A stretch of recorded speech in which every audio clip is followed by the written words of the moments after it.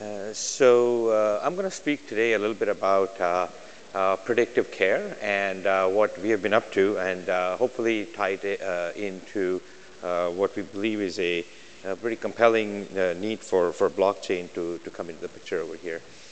As introductions, I'm Milan Shah. I'm Chief Technology Officer at a company called Biofourmis. We are a vendor and a creator of remote patient management, not monitoring, management solutions. We're fundamentally a data science company that has built algorithms for predictive care. Our algorithms, some of them are FDA approved, and they are known to have predictive power, allowing clinicians to intervene earlier, improve patient outcomes, and so on and so forth. Also happens to be something that you can do remotely, so the patient is at home and so on. I'll get into some depth over here.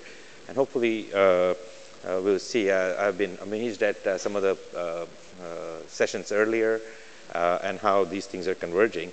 So I'll start with talking a little bit about sort of the disruption that we have stepped into. I joined Biofourmis about right at the end of 2019, right before COVID actually was a thing. And prior to that, I had no life sciences experience. So the story I like to tell, as most people would have done, they reach out to their trusted peers, colleagues, etc. And I inquired about this Biofourmis opportunity. And to a fault, every clinician, every person in the life sciences business told me, hey, the good news is that in the next 5 years, this is going to be the big thing. The only problem is when you ask me next year, I'm going to tell you that in the next 5 years is going to be the next thing, right? So it was always 5 years down the road, yeah? And then COVID happened, and we really are, from our perspective, in the very, very middle of this disruption. It's erupting at this point. What is this disruption? So from my perspective, what's really going on is the advent of inexpensive sensors. There's sensors everywhere now, right? And these were obviously, initiated with the smartphone technology and all that stuff. But now we have sensors that can measure an amazing amount of things. And these are sub-cent sensors, very powerful, very accurate, very inexpensive, yeah? Obviously generating the infinite amount of data, basically countably infinite amount of data. So you got to store it somewhere, you got to process it somewhere. Comes the cloud. The cloud is here, it works, it's cheap, it's inexpensive, very accessible. So you now have an actual mechanism to process all this data. And then the final piece is what kind of technique can you actually use to process it, right? So I don't really like this AI ML. It's just a buzzword these days, yeah? Neural networks and so on. But as it turns out, this has been under development for the last 20, 30 years, AI ML technology, right? As you'll see, healthcare is the textbook example where this technology works. It's not very difficult. It was basically a perfect sweet spot for doing some of the stuff that we can do with healthcare. Falls in this sweet spot of AI ML. Very quickly, the kind of system that we have built is basically three pieces corresponding to the three disruptive forces. We have sensors on the left-hand side. That's what the patients use. We have continuous sensors. We have episodic sensors, all usually going through some kind of a Bluetooth hub, smartphone, smart tablet type of thing. Going to the cloud. Cloud has all your AI ML, and out comes a actual actionable indicator for clinicians. Get a little bit more depth over here. One of the challenges that the initial foray into AI ML ran into was just like politics, I guess healthcare is not just local, it's very personal. No one person fits a cohort group type of profile, right? So one of the fallacies that the early people ran into with AI ML and trying to apply to healthcare situations was, how do you do AI ML? You build a model, you train it on some set of data, and then you try to apply it to an individual. Well, it doesn't really work. Any kind of model you build for predicting or diagnosing some kind of a situation will be blind to the actual reality of a patient. Patients have comorbidities. They have certain race, gender, et cetera, and they're due for knee surgery 2 months from now. How is the system going to know that, right? And yet, AI ML has to predict that. So one approach we took was to not train the machine learning models on cohort data. Instead, we took the observation that, I mean, this is a marketing slide.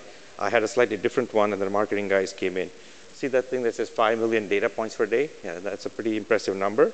But if you just divide it by 84,600 number of seconds in a day, that's only about 57 data points per second. Very doable. It's not a huge amount of data coming in, right? So based on that, you can actually just train a machine learning model on the fly.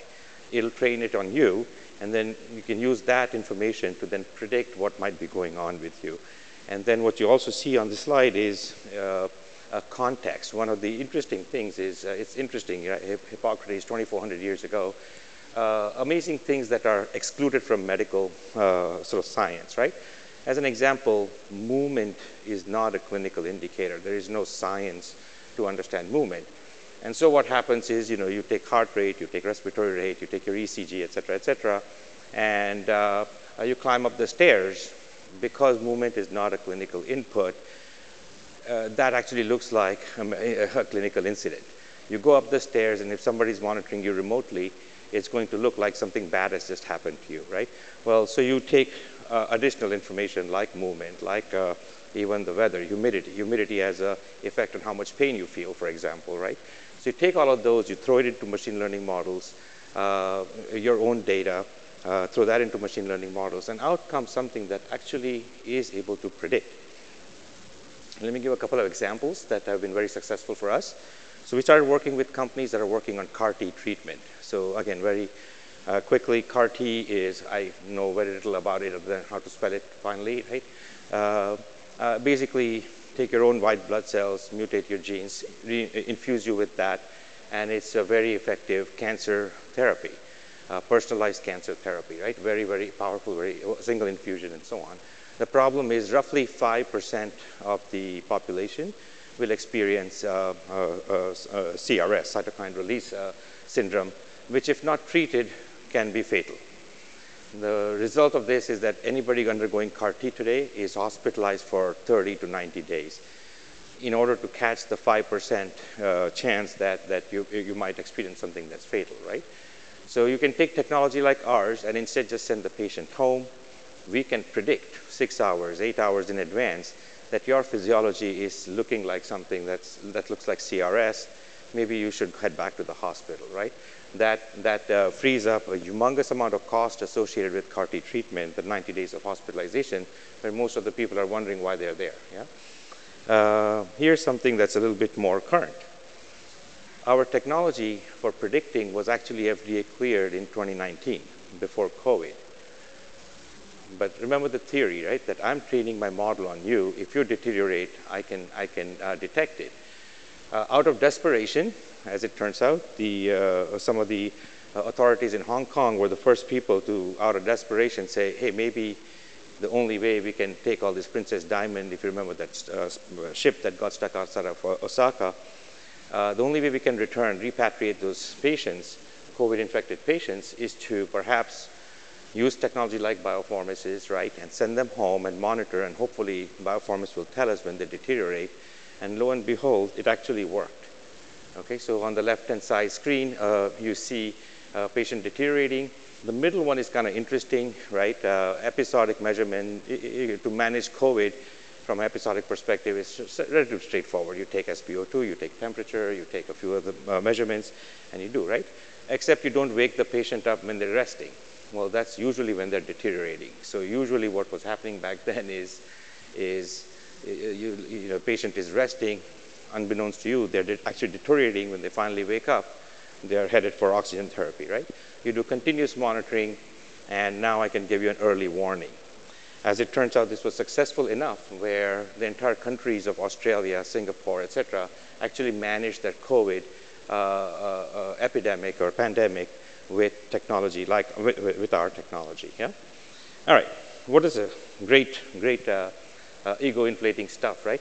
Well, what does this have to do with EHR, right? Well, what's happened, if you really think about it, right? What's disruptive about this is the fact that we are literally turning Hippocratic medical science up on its head. EMR records are no longer created by the care provider. They're created by an automation. I hear a lot of work, a humongous amount of work on how do we take EMR records, which are assumed to sit in some centralized place, and now we're trying to build networks of the centralized places, and now we're trying to figure out how to get them to the patients. What we see happening is EMR records are going to originate somewhere else. They're not even going to be there, the vast majority of them. I'll give a very personal example. My dad happens to be a 20-year-old heart failure patient, meaning he's been a heart failure patient for 20 years.